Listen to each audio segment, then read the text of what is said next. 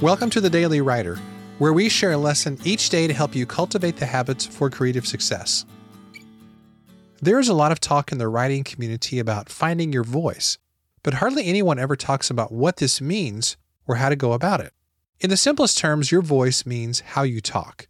It's how you express yourself. On the smallest scale, it even comes down to how you construct sentences and paragraphs and book chapters.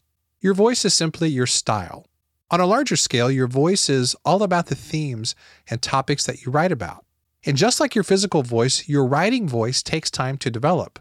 It can also change over time.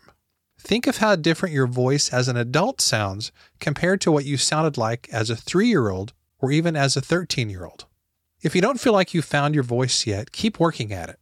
As the author Henry Miller said, you have to write many words before you find your voice as a writer. The most important thing is not what your voice is, but that you use it. Don't compare yourself to other people.